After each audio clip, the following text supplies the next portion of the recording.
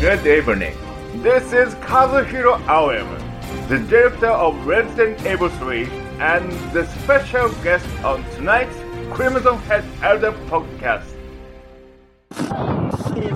Can you see that area behind me beneath the red tinted sky? That is what's left of Raccoon City. Our platoon is cut off.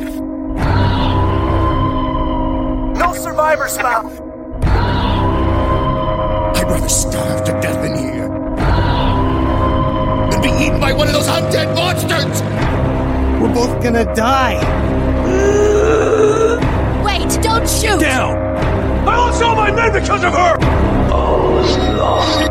Cries of agony. Stars! Unity breeds power. Power is life.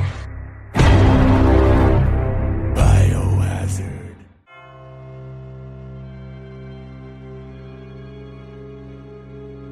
Welcome to the Crimson Head Elder podcast, your favourite podcast about your favourite video game, the #1 rated survival horror podcast on iTunes, and our special guest tonight is a true icon of the genre. He worked extensively on the design and creation of both Resident Evil 1 and 2, leading to him becoming the director of Resident Evil 3, a Capcom legend. This evening's exclusive interview is with Kazuhiro Aoyama, and it's a gamer's privilege of a lifetime to say, Aoyama-san, thank you from the bottom of our hearts and welcome. ありがとう。Thank you. 私は青山です。青山和弘と言います。こんにちは、皆さん。I'm Kazuhiro Aoyama. Hello, everybody. Joining us live from Tokyo, Aoyama-san will be answering questions from the survival horror community submitted at our site forum. Also in Japan, with our star guest, is Japanese translator Code Veronica Freak, who will be translating those questions and the sure to be fascinating answers. This interview, with all our podcasts, can be found at our survival horror website, crimson-head.com. That's crimson-head.com, and at our YouTube channel, Resident Evil Podcasts. You can also subscribe to us on iTunes, find us in the video games section, and keep up to date on all our exclusive features by following our Twitter newsfeed at crimson_head. Back to this exclusive interview and Mr. Aoyama. バイオハザードが発売されて20年以上、あとバイオ3が発売されて18年も経ちます。It's been 20 years since the release of the original Resident Evil and 18 years since the release of Resident Evil 3. 何百本も、発売されてるんですけども、皆さんが今でもこのバイオハザードシリーズを愛して遊んで、そしていろいろ話し合ってくれてることを僕は非常に嬉しく思って。And there are hundreds of games released every year, but even now there are people out there who love Resident Evil and enjoy talking about it. 誰かの忘れられないもの、すごく大切なものを開発できたことっていうのは、開発者にとってお金とか名声を得ること以上に誇らしいことだと僕は思ってます。So, as a game developer, having been able to release something that people haven't forgotten even after all this time is something that is by far the most valuable of it all. It's more valuable than money, it's more valuable than fame. ゲームは存在しても遊ぶ人がいなかったら何の役にも立たない。人によってはゲームはいらないものだとか悪になるようなものだっていうふうに言うけども、遊んでくれてる人がいるからこそ、ゲームって、大切なものになったりするから。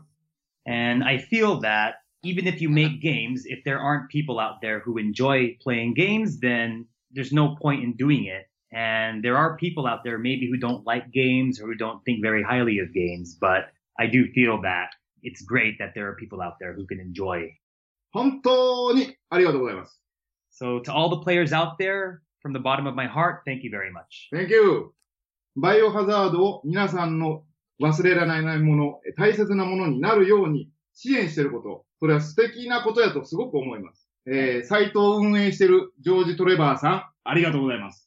So yes, and regarding Crimson Head, the website, it's been around for over 10 years, and part of the reason why Biohazard Resident Evil has been unforgettable is because of websites like yours and the fans that like to read it. So to George Trevor, the headmaster, the webmaster of Crimson Head, thank you very much. 皆さんと同じように、アステロイドとか、チョップリフターって言われるレトロなゲームがすごく好きで、今でも遊んでます。So yeah, even now, I really enjoy playing retro games such as Asteroid and Choplifter. Ah, Asteroid. One of my favorites. 私はそれらの開発者を今でも尊敬してますし、もし彼らと語り合うことができたら、私は飛び上がって喜ぶと思います。Yeah, and I still respect the people who made the game Asteroid, and it'd be nice if I could go do something with them sometime. 僕にもあるんで、皆さんの気持ちよく理解できてると思います。That's how I felt for a long time, and I think everybody, all the players can identify with that to some extent. To hear you mention Asteroids, because it was my first true love and first experience with video games. I wasn't even tall enough to peer into that screen. And I also just have to say that the fans, the passion of those fans that you mention, the responsibility on myself to present this interview to those fans was why I was so nervous. But my nerves have completely gone, and I'm just sat here I realised with a huge beaming smile on my face. It's wonderful to hear you mention my website and the fans. Thank you so very, very much for coming and being with us. It's a true honor. Thank you. まだちょっと僕の方から話続きあるんやけども、いいか。Yeah, he would like to continue talking a little bit about some of his background, if you don't mind. Absolutely. テレビゲームが、できて50年っていう、もう随分長いこと経ってるんですけども、すごく特殊な人じゃない限り、ゲームファンだった人が今ゲームを開発してるし、これからもそういう形っていうのは続いていくんだと思います。で、今回のインタビューっていうのが、またこれから、新しいゲームの時代を作っていく人たちのための何かのいい刺激になればいいなと思って、今回、インタビュー引き受けようと思いました。So the history of television, TV games has spanned about 50 years at this point, and there's always a new generation of game creators coming up who are tasked with the responsibility of creating new games. So I'm hoping that this interview will inspire or move people and help them create that new generation of games. ただ、僕は2004年にカプコンを退職しています。で、バイオハザードは、今でも開発が続いているタイトルです。新しい、面白さを作るために、キャラクターや世界設定なんかは今でもいろいろと、更新がかかっていることは、当然あると思いますし、それを今決めれるのはカプコンだけですね。皆さんご存知だと思いますけども。なので、今回のインタビューに関して僕の話というのは、基本的に参考としてもらいたいなと。それを理解してください。で、僕が今回話すのは当時、僕がどんな気持ちや、意識を持ってそれを作っていたかということを、いろいろと話していきたいと思います。So I would just like all of our listeners to understand that I worked on Resident Evil, but I left Capcom in 2004. And the Resident Evil series now is still going. It's an ongoing series. But as you all should know, the direction has changed over the years. Different people have worked on it. So by doing this interview, I just want everyone to be clear that this is all just for reference. I will be talking about my personal feelings about the series, certain things that happened during the development, what kind of environment I was in. But I would just like everyone to know that with regards to the current Resident Evil series, what happens these days is something for Capcom to decide. And Capcom is the company that's kind of setting that road. So yeah, please be aware of that as you listen to this interview. はい、ありがとう。All right, go ahead, Paul. Okay, I stated in my introduction your role working for Capcom as the director of Biohazard 3, but you were also very much part of the teams working on both Resident Evil 1 and 2. Firstly, may I ask, how did you come to be working for Capcom, a leading company in the industry, and what was your role for that first Biohazard game? 僕は、カプコンに入りたいなと思う以前に僕は役者を、してました。在学中にいろいろと、舞台に出たりして、やってたんですけども、役者だと、ご飯が食べれないっていうのが、まず第一点であって、まあ、もともとゲーム自体はすごく好きやったんで、もしゲームの会社に、応募してダメやったら、もう確実な芝居の道を進んでいこうかっていうふうに思っていたんですけども、まあそんなところにカプコンから、入社、できるっていうことを、話はもらえたので、それでカプコンに入ることにしました。で、個人的には、プロレス、まあ、格闘技、プロレスっていうのがすごく好きなんで、で、僕自身も柔道や空手をできる方なんです。で、本当やったら、プロレスラーになりたいなっていうふうに思ってたんですけども、体を壊してしまったんで、それで、役者の方になろうと思ったんですが、まあちょっとここで一回続きました。Alright, so I'd like to tell you a little bit about my background, which might surprise some people. But actually, before I joined the Capcom, I was actually studying acting. I had done some acting gigs. But I had also liked games growing up, such as Asteroid, as you mentioned earlier. So before I joined the Capcom, I actually thought about becoming a pro wrestler. I actually also studied martial arts, such as judo and karate. So I did have that kind of background, but it turns out I injured myself at some point. So I gave up on the dream of becoming a wrestler, and then I became an actor. And then, as luck would have it, I found a job opening at Capcom, and that's how I ended up joining the company. 当時、カプコンだったら、ストリートファイター2っていうのが、すごく大人気なんで、僕は、格闘ゲームをすごく作りたかったので、カプコンに応募しました。Yeah, and I joined Capcom around the time Street Fighter 2 had become a very big game. And the reason why I had actually applied to work at Capcom was because I wanted to make fighting games like Street Fighter 2.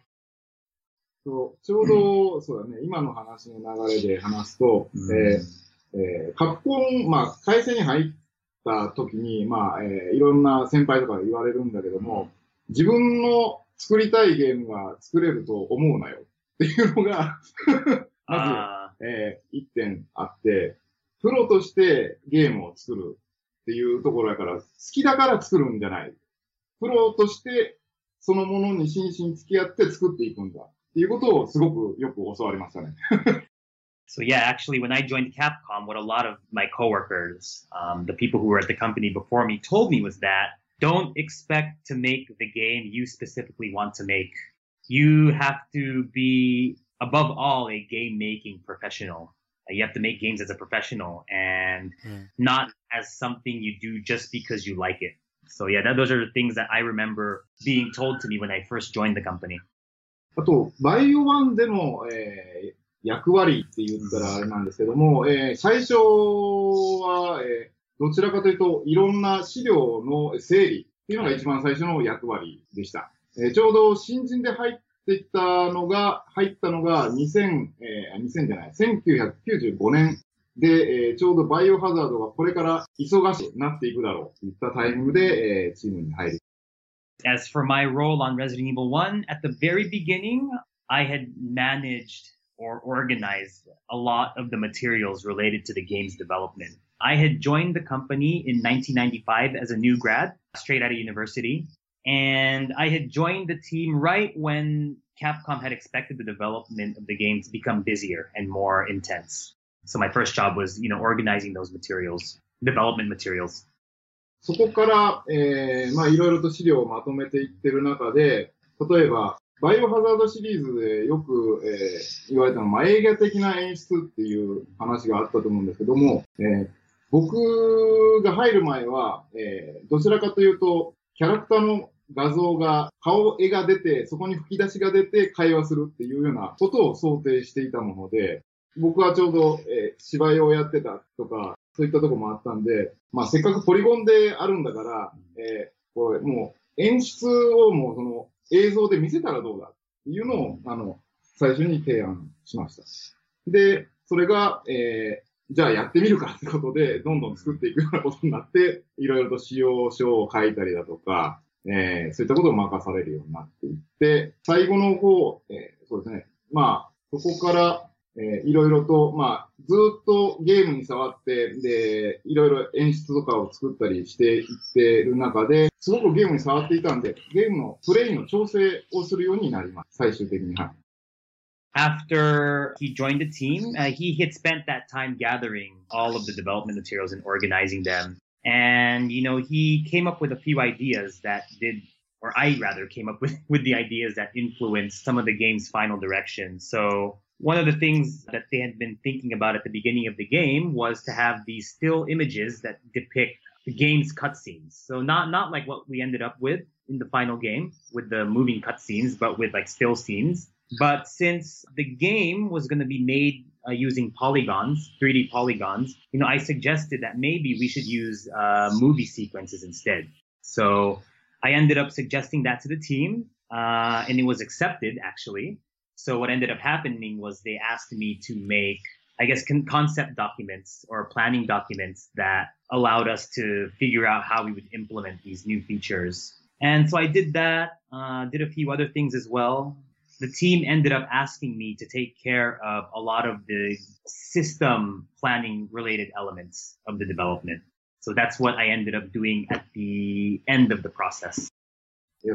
演出かな。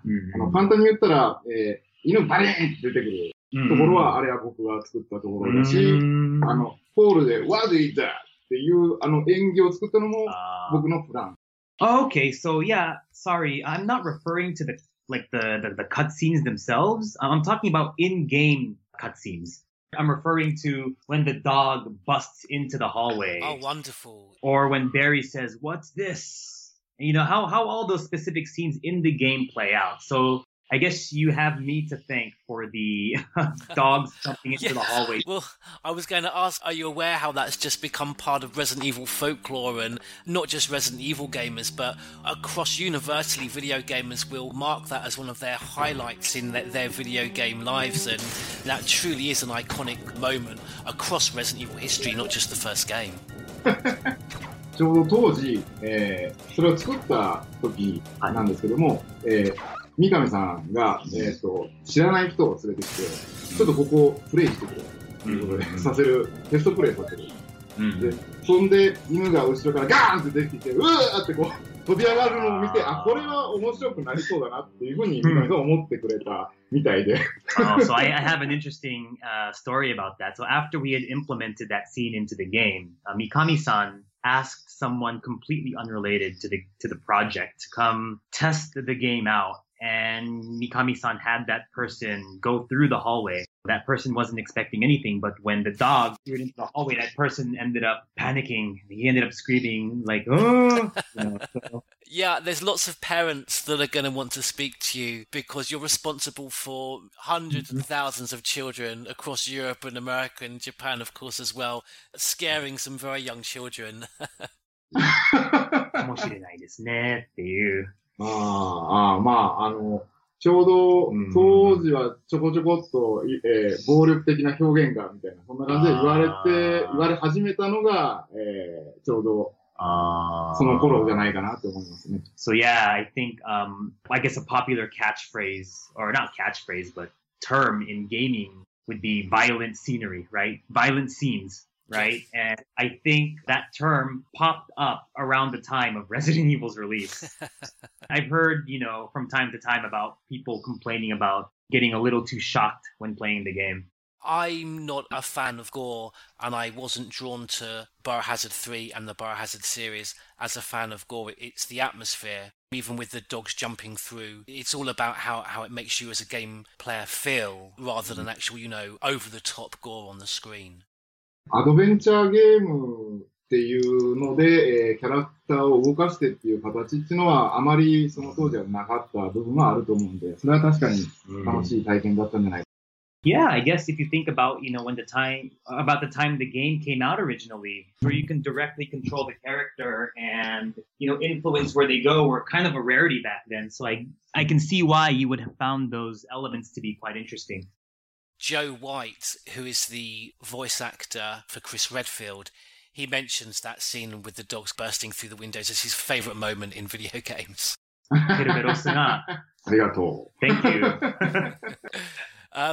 Well, moving on to Biohazard 2, did you take on a similar role? What were your responsibilities for the sequel? 僕の役割としては、ちょうどバイオ1でいろいろさせてもらったところが、コアになっていくんですけども、プレイヤーの、行動とか敵の行動をすべて、プランニングさせてもらっていることと、下水道の、マップは自分の方でしています。はい。Alright, so yeah, going into the sequel, I was placed in direct control of how the players would move, how the enemies would move, all those kinds of calculations, and I also designed the map for the sewer levels. Initially, Shinji Mikami had an idea for the game to be in first person. With yourself being responsible for the player controls, was that ever discussed for the sequel? ない。1.5でもない。There was never any intention to turn it into a first-person shooter. そうさん、僕がってこと、してました。Yeah, so he was in charge of the controls. Yeah. There was no talk about first person. リッカーは、これまたちょっと違って、これはファミコン通信っていう雑誌があるんですけども、その応募で決まる。ネーミングを応募する企画があって、またのはリッカー。開発してるみんなでは、ちょうど目が見えないっていう設定やったんで、ブラインドとかそんな風に自分たちで読んでました。So yeah, since the liquor is a blind enemy, we had actually, as developers, like in-house, we had been calling the enemy blind. In the Japanese magazine Famitsu, we ran a competition for fans to name this enemy. And the winning entry ended up being the person who chose the name Liquor. Were you responsible for creating the character of Hunk? There's a theory that the name means human unit non-killable. And is there more of his character biography we do not know about that was cut from the game? ハンクっていうキャラクターは、デザインはしてなくて、CG ムービーで出てきますよね。はい。で、おまけゲームで、ちょっと開発中、終盤の方時間があったので、なんかおまけを作ろうっていうことで、で、キャラクターも作れるぞっていう風になって、じゃあ何作ろうかって言った時に、神谷さんだったかな、このキャラクターかっこいいじゃんっていうのが言われてたのが、ハンクの、CG ムービーの中のこれ見て、かっこいいじゃん。じゃあこれを主人公にしたやつなんか作ろうよっていうところから始まったかな。So let me first tell you about how we came up with the character. So, as you know, Hunk first appears in the CG cutscene. So his design had already been made for that movie. Toward the end of the game's development, we had a bit of extra time. So I think it was Kamiya-san and I who talked about making an extra game for Resident Evil 2. And Kamiya-san had asked me to pick a cool-looking character. So when we saw the cutscene with Hunk in it, we thought he was pretty cool. So we decided to have him be the star of the minigame. Unfortunately, Hunk does not stand for human unit non-killable. It was Kamiya-san who thought that the name Hunk sounded pretty cool. Okay. And as an aside for me, I do know for a fact that Kamiya-san was the one who gave all the other characters their names. Chris, Jill, Rebecca, etc. Okay. So, そんな捉え方ってすごく素敵やなと思いますわ。oh, well, I just wanted to mention, since you asked the question and you mentioned it, that I think it's pretty remarkable that somebody came up with that. The human unit non-killable. Amazing stuff. The forums of the fan sites are packed full of many a very heated debate. 仲良く、そういう話ができたら一番いいかなって。well, it's good that, people can become friends and have these kinds of discussions and have fun doing them. It's not just these characters that you identify as being strong and cool like Hunk that resonate with the fans. Of course they do, but I think it's testament to the legacy and the impact of Biohazard 3 that we also discuss with great passion and detail characters such as Dario Rosso. And there are questions, as you know, about Dario Rosso and trying to identify his daughter, and people will talk and debate at length. What? That's him. Okay, we've got to get out of here. What? What do you think you're talking about? I just lost my daughter out there. How dare you tell me to go back outside? I'm sorry about your daughter, but there isn't going to be any rescue. We have to get out of here. No! I'm not going anywhere. I'd rather starve to death in here than be eaten by one of those undead monsters. Now leave me alone! USS Command from Kentucky. He asks, was there a reason for the fourth survivor starting with Hunk face down in the water? And have you followed the inclusion of Hunk's character in the series after Biohazard 3? まず、ハンクが、下向きになっている理由としては、ハンクのモーションは、レオンのモーション。起き上がるモーションがないんで、下向きでしかない。それで下を向いてると。で、一個あるのは、水に使ってるっていうのは、ちょうど作ってる時も話してて、下水道の水が、ちょうど張った状態で水の中でブワーって出てくるような、演出が最初あったんですけど、これだったらハンク死んでるわ。ということで、じゃあちょっと、もうちょっと、息ができるぐらい水を少なくして、スタートしようと。なるほど。最初水が欲しかったのは結局、歩くときとか、そういったときに、かっこよさがどう出せるかって言ったときに、その、水が跳ねるとか、そういった音が出るとか、そういったことがあった方が、より演出的にも面白くなるだろうなってことで、水は残しましたよ。全部、レオンのモーションを使い回して入れているだけなんです。なんで、ハンクの中はレオンなんです。ちょっと覚えてないけども、でも、ハンク用に作ったものっていうのはなかったんじゃないかなっていうふうに思いますね。わかりました。はい。面白いですね。あるものしか使えないからっていう。So yeah, I guess this gives a bit of insight into the development of the game, but the reason why Hunk actually is facing down at the beginning is because there were no unique animations created for Hunk at the time of the development of Resident Evil 2. So all of Hunk's animations are aping Leon's animation. So it's the same internal data. And there was no specific animation in the game where Hunk could wake up, right? And on that note, originally the sewer water was at a higher level than what happened in the final game. But, after some feedback from the development team, they realized that if the water levels were higher, Hunk would not be alive to begin with. So they ended up lowering it a bit, and they did some tweaking with the animations on the water and whatnot to make the effect look really cool. So yeah, basically, I mean, you can say Hunk is Leon from a certain... A far more interesting Leon. He had to make the mini game using existing assets, right? He didn't have the luxury of creating... I didn't realize there was that limitation, that disadvantage. So, wow, we did a fantastic job. 今後のハンクのストーリーに関して何か？ハンクのストーリーっていうとこで言うと、単純にG ウイルスを持って逃げ切るだけがその時にあった。And yeah, as for the story, in terms of what I'm familiar with, all we had written at the time was that he would get the G virus and escape. On to Biohazard 3. It's the pinnacle of the series. It took the best parts of the previous two installments and improved on them without any significant deviation from the classic survival horror gameplay.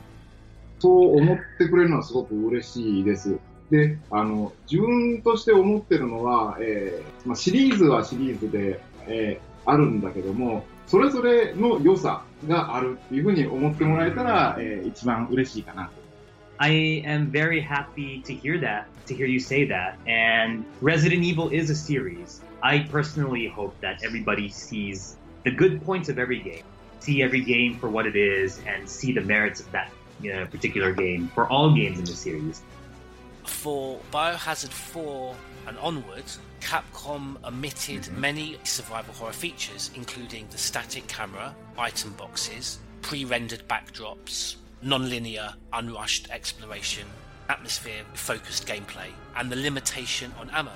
Now, reasons cited have been that many of these classic features are incompatible with modern gamers and the desire to progress the series. I personally believe that this had a detrimental effect on the series as an intelligent survival horror experience, and I was wondering what you felt about this debate.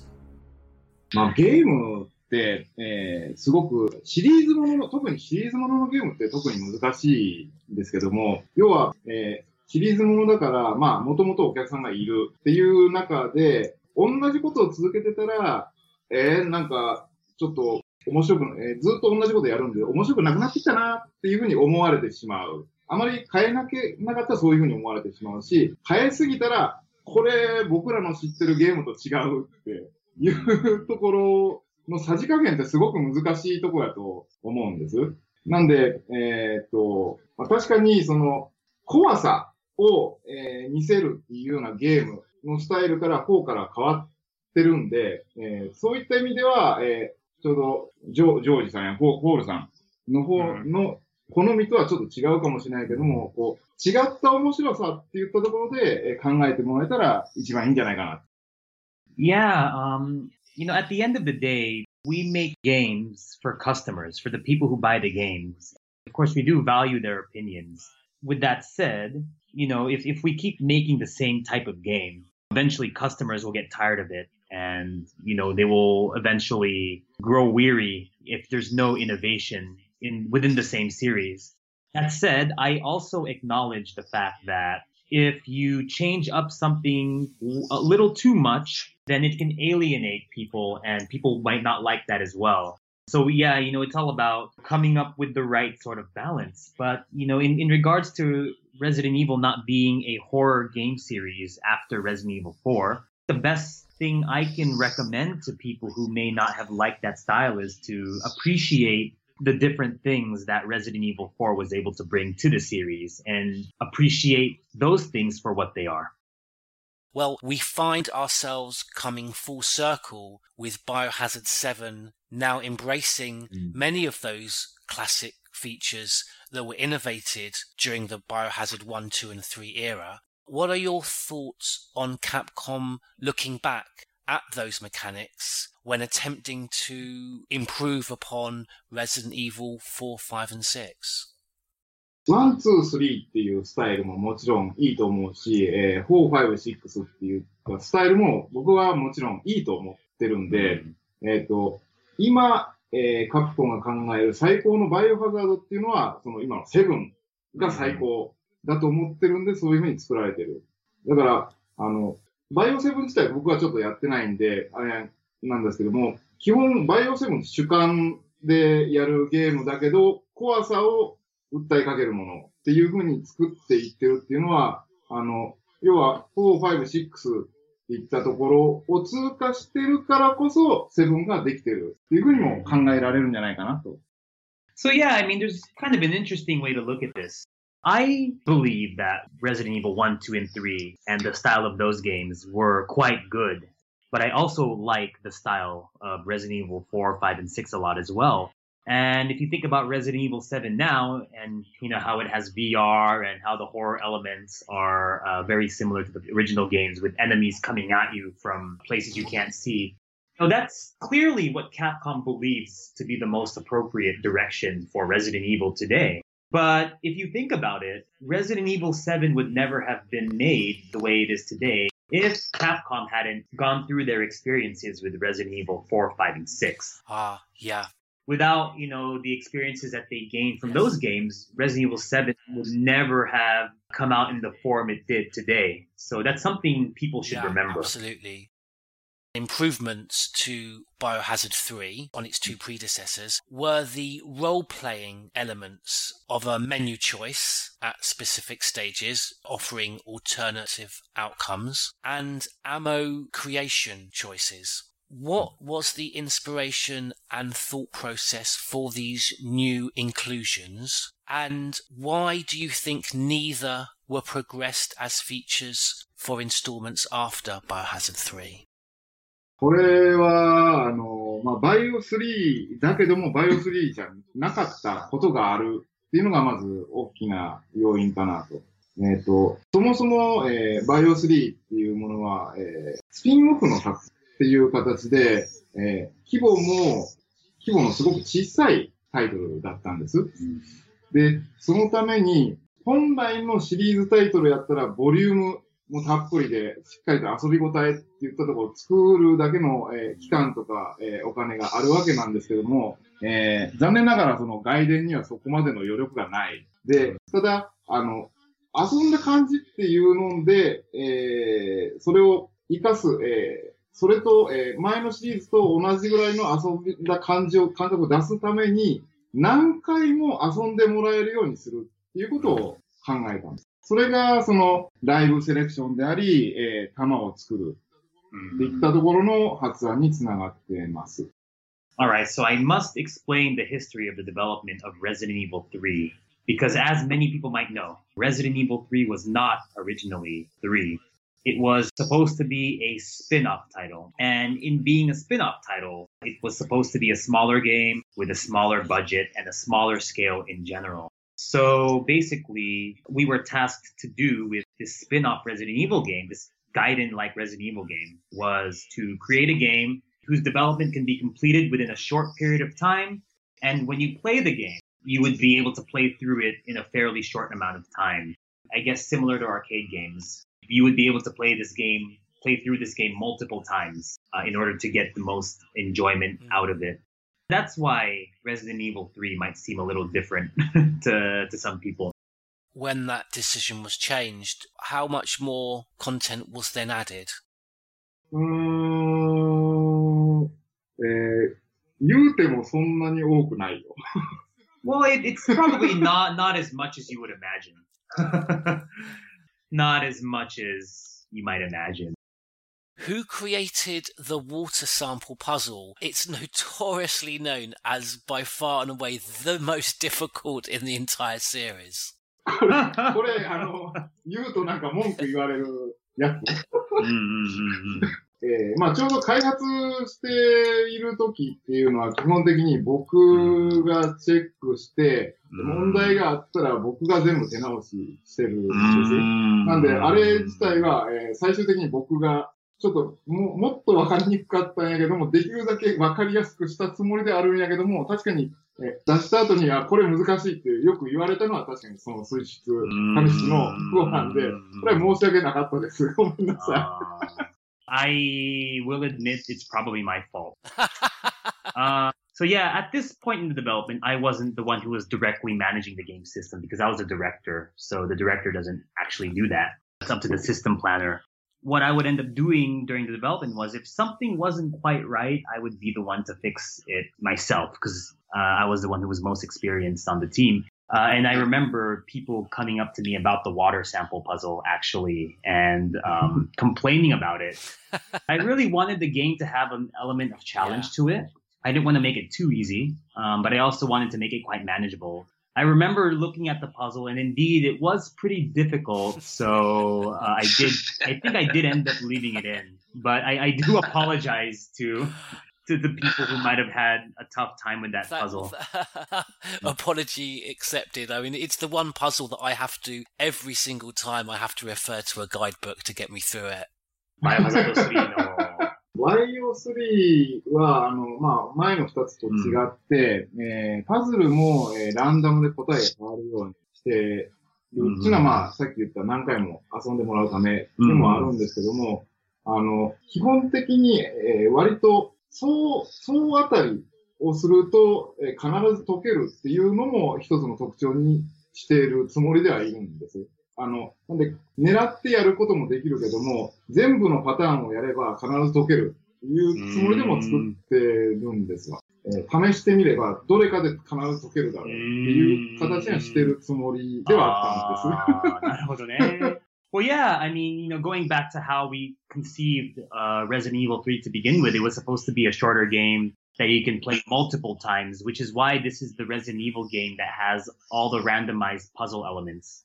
They changed from playthrough to playthrough. Yes. Yeah, and basically, the reason why we ended up, having the puzzles the way they were, versus the fixed puzzles from 1 and 2 is that I wanted gamers to, have something to fall back on, if you know what I mean. Like, if you try all the patterns, one of them will stick, right? And that will help you get through the game. So that was an intentional design element.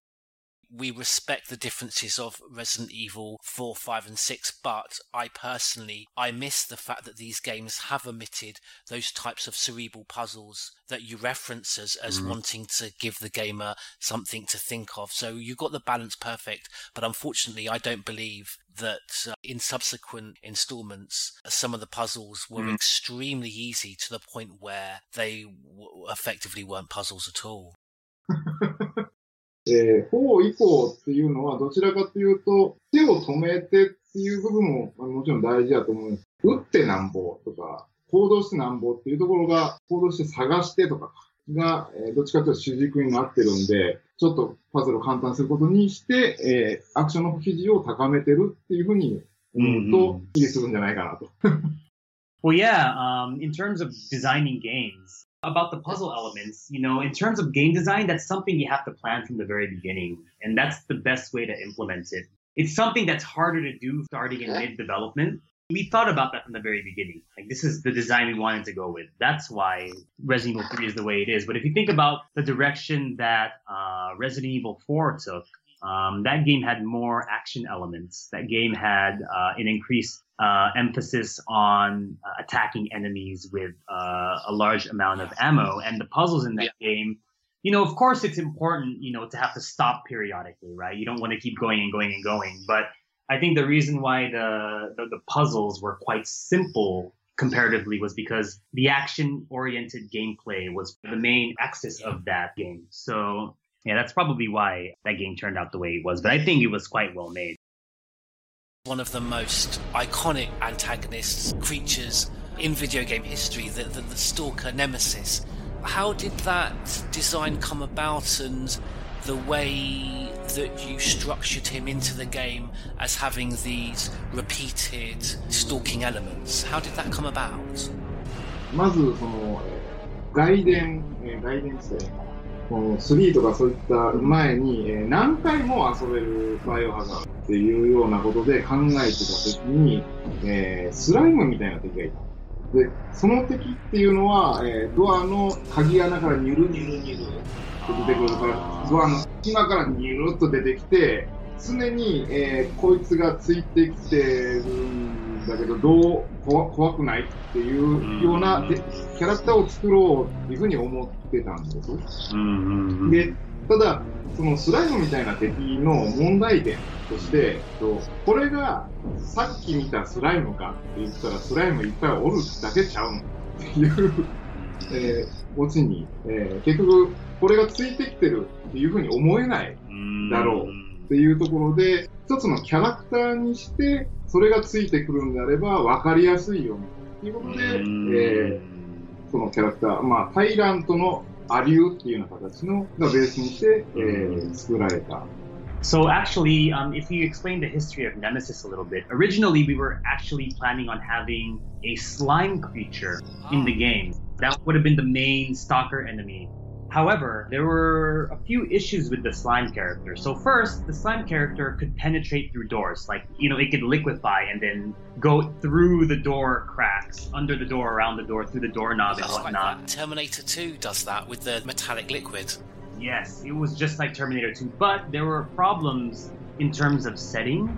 Like, you wouldn't know if the slime creature that you were fighting in this room was necessarily the same as the one that you fought in the other room. The element of it being a stalker creature was lost by being a slime creature, right? Yeah. There wouldn't be that sense of continuity and cohesion between encounters if it was a slime enemy. So what we wanted to do was we wanted to have an enemy that was more recognizable. Yes. And we decided to go back to one of the designs of the Tyrant and ended up using that so people would recognize that it's the same person, or the same creature rather. On that, the Oracle Dragon from Pennsylvania, she wanted to know who was Nemesis. Did he have a backstory prior to being a BOW? Was that discussed at all? ネメシスは誰だったんですか？そういう背景もともとあるんですか？そこまで考えてないっていうのが、真実やし、誰かであっても面白いのかもしれないね。Well, yeah, we didn't really think that much into it, but I guess you can say whoever it is, it's probably very interesting.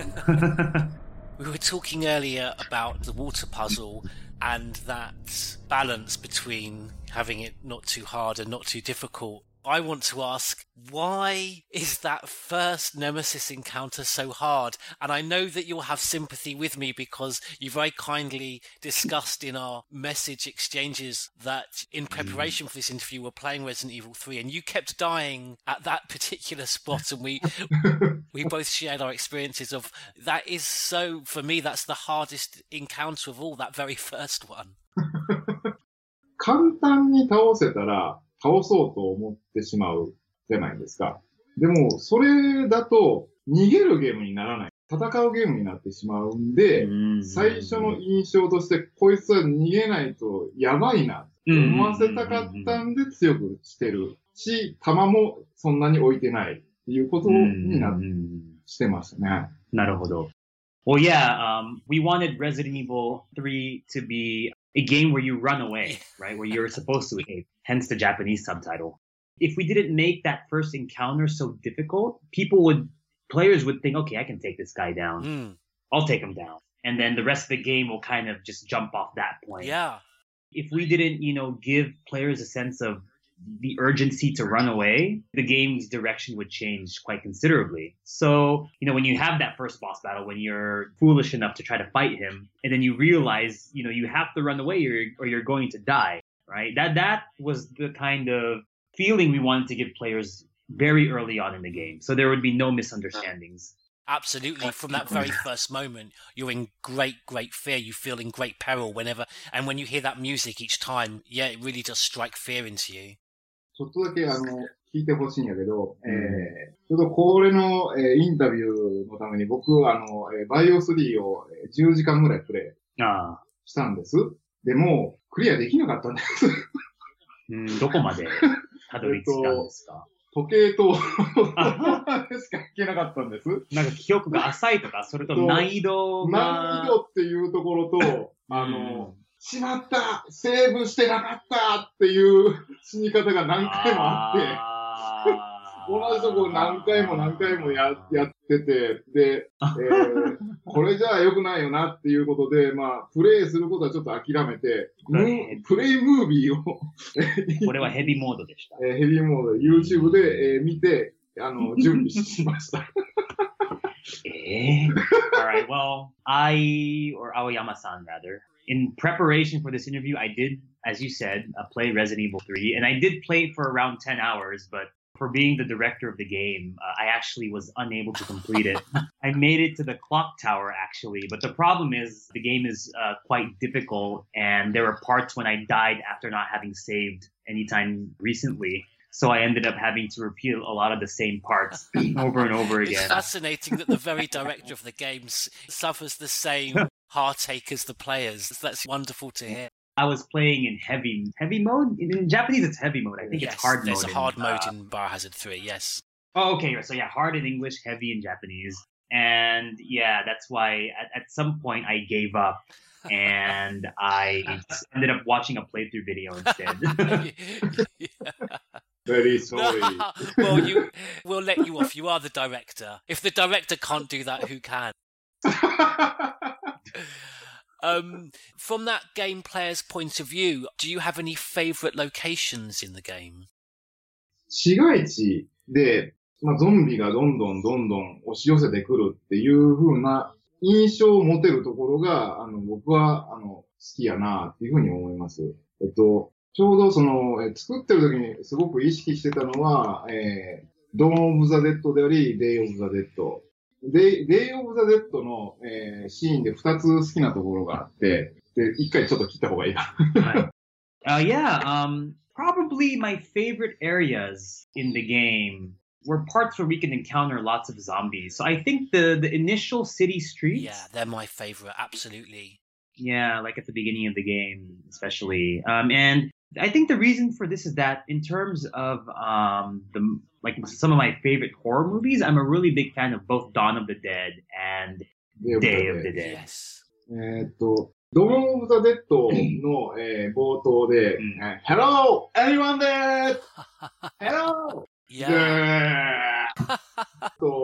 デイ・オブ・ザ・デッドの一番面白いところで、最後の方で、エレベーターがガコンガーって落ちてきたときに、その上にゾンビがドゥラーって、乗っかって、その地下の、基地みたいなところにゾンビだらけになるっていう、そのシーンがすごく好きで、溢れ出してる、こいつらどうしよう、どうやって逃げたらいいのっていう、そういうような、すごく静かなシーンのところに、ひたひたっと寄ってくるようなところとか、一気に襲いかかってくるとか、そういったところで緩急つけていきたいなっていうふうにすごく思って、作ってました。で、その街のところでは、そういった感覚になれるんじゃないかなっていうふうに思ってます。はい。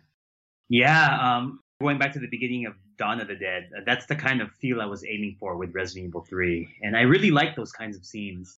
Another scene that I quite liked was the end of the movie where they're riding the elevator and the elevator starts to slow down and all of a sudden these zombies appear from above, and then like there's a bunch of tension in that scene. I'm also a fan of scenes where it's quiet and then all of a sudden you're getting chased by monsters who are aiming right at you. So I really like those scenes just, for the tension. I'm delighted to hear you reference those areas because for me, it's why Biohazard 3 is the highlight of the series. It really, more than any of the other games that were released, it really gets that atmosphere and you can really feel that George A. Romero feel to it on those early scenes in the game going through the streets of Raccoon City. That's when Resident Evil as a series really perfectly gets that atmosphere right. And also emphasised by the music, I think Resident Evil 3 has one of the most fantastic tracks. And again, we hear many of those tracks during those street scenes. ちょうどゾンビ映画の話が出たって、もうちょっと話すと、ネメシスの、モデルっていうのは、デイ・オブ・ザ・デッドで、ゾンビにいろいろ教育して、知的知能があるかとかなんかそういったことでいろいろ教え込んで、最後、ゾンビが銃をバーン撃つっていう、撃ってその研究者が殺されるっていうのがあるんだけども、そういった要素をちょっともらって作っていったところはありますね。研究者が殺される。いろいろとものを教え込む、ゾンビに教えるんやけど、最終的に教えたことによって研究者が殺されるというシーンが設定を研究者が死ぬっていう。ちょっと見たことないですね。殺されるんですよ、ゾンビに。ゾンビに殺す。ゾンビ。食われるんじゃなくて銃で殺される。ゾンビに。見ればいいです。今更言うんですけど。Well, yeah, since while we're on the topic of zombie movies, in terms of the design of Nemesis, you might remember the scene from the end of Day of the Dead where the scientists are in the laboratory and they've been raising or nurturing these zombies, right? They've taught them all these different things, but then, at the end, what happens is the zombies end up shooting and killing the researchers. So, that was something that also went into the design of Nemesis, those kinds of elements. Okay, yeah. Okay. Now, Newsbot from Ireland, he wanted to know, what does G stand for in G-Virus? And what was the reasoning behind the name? これは、その時のアイデア、ゴルゴダの丘のゴルゴダで G っていうのの頭文字で G ウイルスになったかなと思い。So yeah, as an idea at the time, G would have stood for Gorgoda. Gorgoda? Is that right? Gorgoda. Gorgoda. イエス・キリストさんが貼り付けになった場所。So where, Jesus Christ was pinned to the cross. 縁起の良くない名前なんで、そのまんまは。Well, I guess that's a very sensitive and touchy topic amongst certain people, so we didn't end up actually using that name officially, but that was the idea back in the day. Okay, well, but that's where the letter G derives from. Yes, the first letter of the word Gorgoda. Fascinating. Thank you. And この人はだから多分行ったことあるかもしれないですね。Have you been there, actually? It's probably in Israel, yeah, right? No, I haven't. I've been to Israel, but it was with a Jewish tour. We skipped out the Jesus parts. And it's interesting because one of the assets from Biohazard 3, if you blow up the textures to large scale, there's actually a little synagogue and Star of David sign. So there is a synagogue in Raccoon City. ラクーンシティにシナゴグがユダヤ人の教会、スター・オブ・デビッドの印もあるんですよ。シナゴグ、ユダヤ教。なるほど。よく見てるんですね。これはあんまりデザイナーの方もあんまり意識してない部分があるかもしれないんで、気分を悪くする人がもしいるんであれば、俺はあんまり言わなかったことにしてほしいなと。Well, yeah, I guess, it's designer at the time, the artist who ended up putting these images in, but I'm not sure the designer at the time was thinking that far ahead. It might have been a wonderful accident. That's pretty cool. Now, I was able to extract from the trial version disc, as many have done, 3 different coloured coins with a curious inscription of a troll-like face on them. Can you give details on such things and perhaps other unused items from that beta? まず、トライアル版って多分、海外かなんかで出した他のやつについてたやつだと思うんだけども、で、それは、ちょうど、さっきちょっと話したと思うんだけども、規模とか小さくっていうのにまた、含まれるんですけども、ちょうど新しく入ってきた子たちが割とその、バイオ3に来てきたんで、研修といった形でいろいろなものを作ってたんです。で、そのデータが入ってたっていう体験版に。はい。I guess this kind of goes back to what I was saying about how the game had a smaller scale than the other Resident Evils. But when the game did become 3, or when the game's development itself started, even before it became 3, new team members for the development team were recruited. And some of them were quite new to the experience. So we had asked them to create some elements just so they can gain some practice and do some research and get a feel for how game development is like. So there were things made for the game by those new team members that includes the 3 coins, but they were never intended to be used, but somehow they just ended up in the trial edition. On that subject, this question is from Barry Burton 88 from South America. What can you tell us about the beta build for Biohazard 3 that was set on a cruise ship, possibly a continuation of Fourth Survivor, involving Hunk delivering the G-Virus to Umbrella? Can you give any details on this at all, this narrative, and if so, why was it scrapped? 神谷さんって言われたのが、3って言われたもの。で、それが、プレステ2になっていうのがデビューメイくらい。で、そのタイミングで、外伝やったのが3に、落っこちてきたっていう。ちょうどみんなが知ってる範囲ぐらいしか僕はわからないと思ってほしいな。ちょうど、回が分かれてたのか、回は同じだったの。ちょっと離れてやってたから、あんまり見てはなかったのね、僕も。こっちの方。それは申し訳ないけど。Oh yeah, so, just to, I guess, explain the background of this first. You all know Resident Evil 3, the one that came out as my game. But as I mentioned before, it was not Resident Evil 3. So at the same time, multiple Resident Evil games were in development.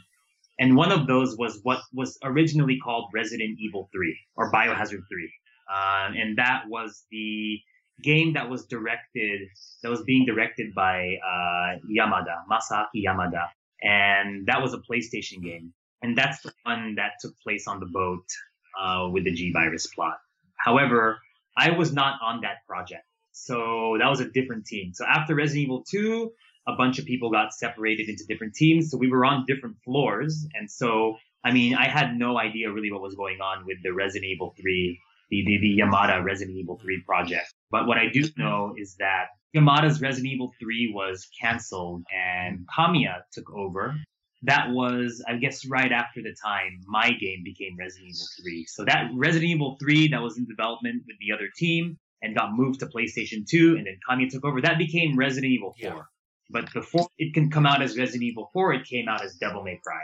So, long story short, I had nothing to do with the very first cruise ship version of Resident Evil 3. So. あと、ちょっとだけ、言わせてほしいのは、さっきのコインもそうだし、この、船のバイオハザード、自分のチンポコ見られてるみたいな、そんな、感覚ですごく恥ずかしいことなんで、できれば、その人個人でこうニヤニヤする程度に留めておいてもらった方が嬉しいかなと。Well, going back to what you were mentioning about, you know, things like the coins and things about the cruise ship, as developers, we're actually quite gun shy about people telling us about these development anecdotes. You know, it's like, you know, these are his actual words, but it's like it's like another person is looking at your private parts. It's not too personal. It's flattering that the point is, you know, the things that people know can be quite remarkable. You might think that we know all these things about the game development, but it's quite possible the fans do know more than. 気持ちはすごくよくわかるんだけど。we know how you feel. ただ、あんまり、あちこちで話して話大きくなると、すごく恥ずかしい思いです。Yeah, so, you know, the more detailed things get, it's like, the more shy we become. We're talking about the various beta builds and the way that these games have this changing development history. In the early concept stages of Biohazard 1.5, there was a discussion surrounding a stage where Chris and Jill would return to the Spencer Mansion whilst escaping Raccoon City. This stage included a giant worm, eggs, and cobwebs depicting a partially destroyed Spencer Mansion. This has been labelled by the fans, I'm not sure erroneously or not, as Biohazard Dash. Is there anything that you can add regarding this scrapped concept? ダッシュっていう言い方が、僕もちょっと馴染みはないんやけども、1.5 って言われてる、ゲームに関して、初期段階の構想で、洋館に行くっていうのはあったと。クリスとジルではなかったと思う。Okay, well, as I mentioned earlier, I've never heard the name Resident Evil Dash, but actually during the early development concepts of Resident Evil 1.5, there was talk of revisiting the destroyed Spencer Mansion. However, I don't remember specifically if it was supposed to be Chris or Jill. I don't think so, actually. Now, on to questions from BSA Arkley from Wales. Did you have jurisdiction and considerable input into the character epilogue files? If so, can you please explain Chris's bloody knife that we see? このナイフの意味はっていうところで言うと、これクリスのナイフ、血ついてどうなってるどうしたクリス大丈夫かなっていうふうにジルが思うだけのもので、何かを示唆してるとか意図してるっていうものでは暗示させてるっていうものではないです。ただクリスの存在を気にしてるっていうことを言いたいがためだけの絵にしてる。彼らの関係を Okay, well, yeah, it's actually Jill's, right? It's Jill holding Chris's with a look on her face. Yeah, basically, there was really nothing to it. We just wanted fans to see that Jill was concerned about Chris and was wondering what happened to him through that scene. It wasn't hinting that, you know, something in particular happened. Jill found his knife and she's wondering what happened and what she should do next. Okay, on the epilogue files, is there a particular reason why Rebecca Chambers doesn't have an epilogue file? まず、エピローグファイルも、あれも、ちょっと時間が空いたんで、おまけとして作りました。で、一覧性を、するために、9つじゃあ用意しようって言ったところで、バイオ3に、一番近しい人物っていうことで、キャラクターを選んだところ、9人になったっていうのが、事実で、あと、ちょうどレベッカに関しては、同じように、バイオゼロっていうのはもうその時に開発しているので、そっちで明らかになることやし、ここでいろいろ言うと、それを引用してゼロを作らなきゃいけなくなる可能性もあるんで、あえて言ってない。カルロスはあってもいいのかもしれないけども、9人の中からは1枚落ちるんじゃないかなっていうふうに考えてる。Okay, so yeah, as you can see from the screen, there are only 9 slots. We wanted to go with the 9 most important characters in the series that had the most significance. That said, Rebecca was also quite significant. We're not saying she's not important, but Resident Evil 0 was also in development at the time, and we figured that people would find out what happened to her in that game instead. Because, you know, it being a prologue, or a prequel rather, you know, if we talked about what happened with Rebecca after, accidentally spoiled the game or something, so we didn't want to do that. Our mentality was, well, we should let Zero take care of Rebecca's storyline, and then we'll let the other people take the spotlight. I mean, we could have had a prologue for Carlos as well, but there were only 9 slots, so... Now, of course, we hear of Hunk again in the epilogue file in Biohazard 3. So, Dynamite Heady from Canada, he asks, what were your intentions for Hunk's personality? In his epilogue file, it mentions that he plays with the G-Virus in the palm of his hands. Was this to suggest he was careless or maybe invulnerable? His epilogue at the end of Biohazard 3 makes him sound immortal and leaves his story very open. それではないですね。単純にそのエピローグで伝えたかったことっていうのは、ハンクが G ウイルスを持って逃げたっていうことを言いたかった。So yeah, that's a very interesting analysis, but actually, yeah, that wasn't the intention at all. All wanted to portray in the epilogue file was that Hunk took the G virus and escaped.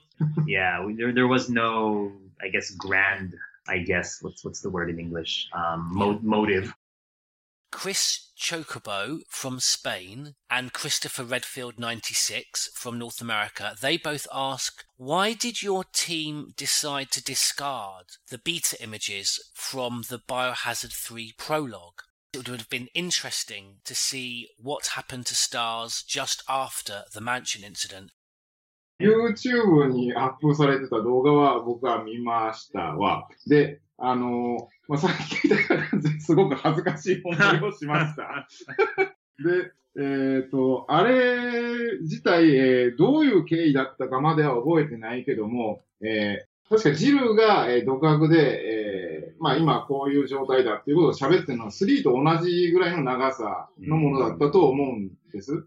で、何が違うかっていうと、映像を見せるテンポが違うなっていうふうに思うんで、それで、こういうふうにテンポになるんやったら、少ない方がもっと、しっとりとした形で、プロローグとして見せれるんじゃないかなっていうことで、少なくしたんだというふうに思います。ちょっと、自分でも記憶が曖昧なんであれですけども。Well, I'm not sure if my memory is serving me correctly, but I did see that video on YouTube. And, you know, just like what we were talking about earlier, the more people talk about this, the more shy and embarrassed we get. But I think the reason why we ended up not using that in the end was because as a prologue, it didn't seem to be moving at the right tempo or the right pacing, rather. We thought about, okay, what would be the best way to portray this prologue? And, you know, we wanted something a little more relaxing and something, you know, not as intense as far as the prologue was concerned. So I believe that's why we ended up making that decision. That's an interesting point. There's been, again, much debate amongst the fans on that very opening scene with Jill, and she bursts out of an exploding building. It's very abrupt. I was wondering if you could maybe shed light on the nature of that opening scene and if there was any thought put into what particular building that was. プロローグの時に、銃を構えて座ってるっていうのは、あれ自体は、ジルの部屋っていうふうに思ってます。で、そこからムービーカットシーンかな、そっちに繋がるシーンっていうのは、あれは後付けで作りました。ちょっと余力ができたんで、もうちょっと、ゲームの要素をいろいろ教えることができるように、っていうことで、その演出を付け加えたもんなんです。なので、なぜドカーンって言ってゴロゴロゴロって飛んでくるかっていうと、緊急回避っていうのがあるんだよ。っていうのを見せたかったところと、ちょうどあそこのシーンでやるのは、段差を登るっていうのをさせると思うんです。なんでそこで、ゲームとしてこういうことをやるんだなっていうところを覚えてもらうために付け加えた演出なんですよ。あれは。あのアパート自体はジルのものとかそういうことを考えて作ってるものじゃなくて、ちょうど作る言うても、全部が全部新規でできないから、どっか、違う背景からそのビルっていうのを移植して背景の画像としてるのは確かないけども、意識としてジルの家と思ってもらってもいいし、いろいろ、逃げ回ってるところから出てきたっていうふうに思ってもらってもいいかなっていうところでそのシーンを作りましたね。はい。Yeah, so in regards to how the prologue and Jill's first cutscene of bursting out the building are connected, so the prologue was made long before the scene that we're talking about. Resident Evil 3, was developed to reuse the assets of other Resident Evil games. So in terms of why the scene was crafted the way it was, we wanted Jill to appear from somewhere very abruptly and very quickly. And that's why she's shown just bursting out of a building. We didn't purposely make it so that she was specifically busting out of her apartment. But if that's what people want to assume, then that's perfectly fine. There's nothing wrong with assuming that. You can think that maybe she went through a lot of stuff before bursting out of there. And this should be pretty obvious, but the prologue did show scenes of Jill's apartment. So you can kind of you can maybe make a connection between those two. But if you ever wondered why we had that crate at the very beginning of the game that Jill has to climb over it, that was put in there because we wanted players to realize that they can climb objects. Oh, like a tutorial very quickly. Yes, like a very subtle tutorial. That's why that's an interesting there. Point. Yeah, no, I have always wondered whether it was to slow the action down. That's interesting. Now, Wesker's report from North America, he's asked a couple of questions, one with regard to Biohazard 3's development, and we've gone over that. But his other question, he wants to ask the liquor in Biohazard 2, and you're very much part of the team that came up with that. Why was the liquor from Biohazard 2 not featured in Biohazard 3? まず、いくつか理由があるんですけども、まず、リッカーが出るのは2以降になるんで、2の前だからリッカーはいないっていうことがまず一つの理由と、あと、リッカーは割と特殊な作りをしてたんですよ。あと、キャラクターとしても関節数とか結構多く、ちょうど3の背景に載せるっていったことがちょっと難しい部分があったんで、的なところで。はい。Well, there are a few reasons why the liquors were not included. From a story perspective, since 3 takes place before 2, the liquors didn't exist. But if you're going to bring up the fact that part of it also takes place after, so that's where we come up with the excuse of technical related stuff. We did reuse Resident Evil 2's engine, but there were actually certain limitations that made implementing liquors in the game kind of difficult. Given the scale of the game, we didn't think it was worth it to go, back and rearrange just to include liquors. So that's pretty much why they're not in the game, unfortunately. It was something specifically related to system related. Were you instructed, or do you feel the need to pay particular attention to quite specific details from Resident Evil 2 so that you got that continuity between 2 and 3, with 3 being a prequel, so there weren't any errors in the timeline? つながってるっていうのは何を指してるのかな。1と2をそのまま設定とかは、それを活かすような形で作っているんで、なぜと言われると答えにくいけど、どう言ったらいいのうるさく言う、やつが、ちょうど入っていたんで、それのおかげかもしれないですね。そいつにありがとうかな。誰ですか？河村。All right. So, yeah, I mean, it's a little bit of a difficult question to answer for various reasons. Because I mean, the games are connected, yes, but I didn't make Resident Evil 3 expressly for the purpose of making sure it wrapped around Resident Evil 2.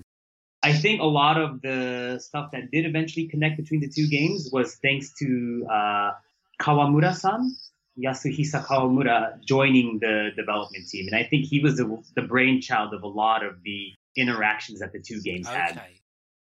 Now, Neptune from England, he asks, when planning the development of Biohazard 3, was there any joint collaboration with the team working on Biohazard 4D Executor?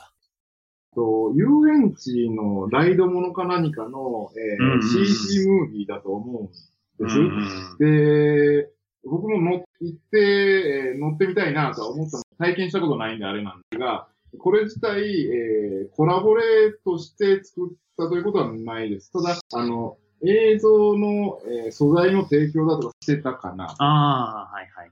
So yeah, Biohazard 4D Executioner was a CG movie that was made specifically for theme parks or some kind of entertainment venue.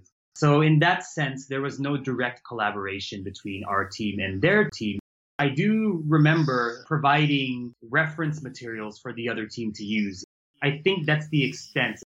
There's debate in the fan community as to whether Biohazard 4D Executor can be considered a canon installment, an official installment, even debate as to whether it takes place in Raccoon City.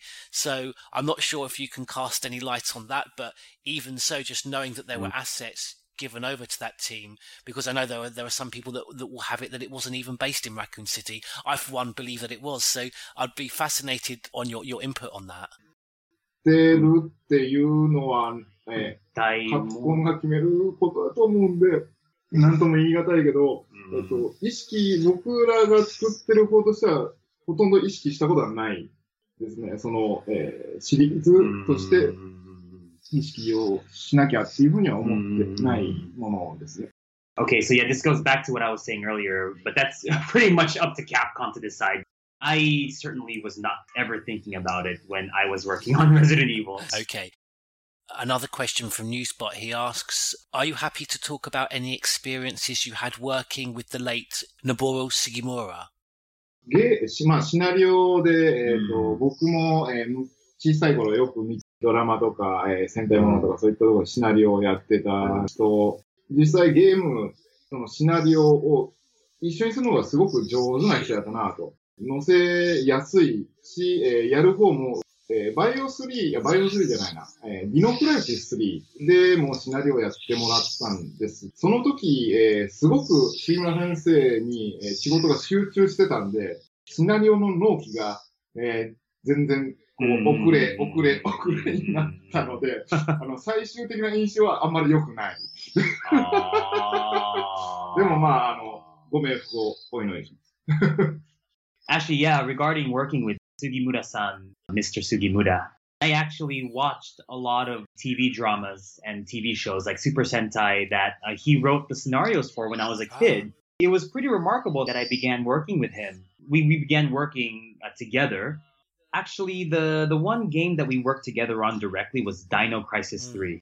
Yeah, toward the very end, Sugimura-san was often late with deliveries regarding like scenario planning and whatnot. So it was a bit of an unfortunate last few years. You know, I hope that, he's, at peace, since he passed away around just right after that. Sugimura-san, when he joined the Biohazard team, he brought upon a lot of great ideas, and he was really able to influence the story in a positive way. And not just the story, but even like from a gameplay perspective, he was able to offer up a lot of ideas that allowed us to improve the game, particularly Resident Evil 2. Yeah. So, yeah. Resident Evil Chick from North America. Now, she asks, what are your thoughts on the announced remaster of Biohazard 2? Would you like to see the same for Biohazard 3? And if so, what would you like to see for this remake? What's your opinion on the debate surrounding whether to include or omit the classic survival horror gameplay from the original games?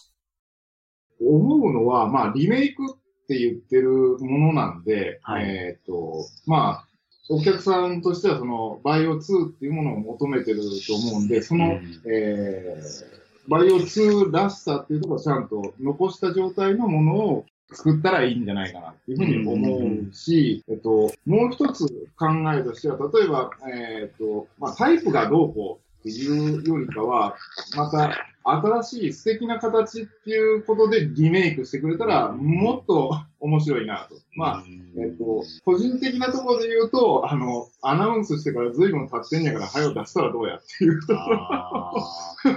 いろいろ大変なんやろうなっていうふうに思うけどね。これは2に対してです。2に対して。3がリメイクされるとなると、3、それも、今、2で言ったことと同じで、リメイクって言ってる部分はしっかりと抑えた方が、それはいいんじゃないかなと思うし、本当に、作るんやったら、例えば、セブンで全然違う形になったような形でも、お客さんに見せた方が、Yes, regarding, remakes in general, but I guess with the Resident Evil 2 remake in particular, I think there are merits to both approaches. There is some merit in remaking a game that's faithful to the original game as much as possible, so you can see it reborn kind of in a new fashion. But at the same time, I do also believe that there is merit to remaking a game, but kind of envisioning it in a different way. So, changing things up a bit, even something, considerably different from the original. I think that's also quite a cool thing. Even with regards to Resident Evil 2's remake, I do have to wonder on a personal level, they announced the game a long time ago and we haven't seen anything yet. So, I wonder if how development is progressing, if they're having any trouble or not. If we do end up remaking Resident Evil 3, I guess I would have the same kind of mentality. I would kind of skew toward maybe changing things up a bit to keep it fresh. And would you at all like to be involved in that? Because I noticed that when they remastered Biohazard Zero in HD for current consoles, there was an interview with the original developer, and I believe he had some input into the development of that remaster. So would that be something that you'd be interested in working on?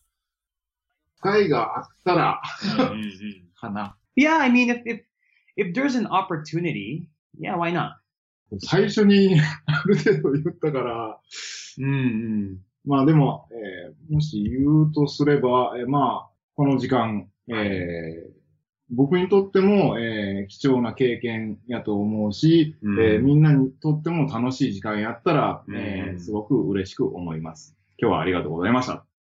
So yeah, thank you very much for the opportunity to have this interview today. I think these last 2 hours doing the interview have been very valuable and are a very important part, or a very important thing for me. So, I hope that the people listening to this interview were able to enjoy it very much.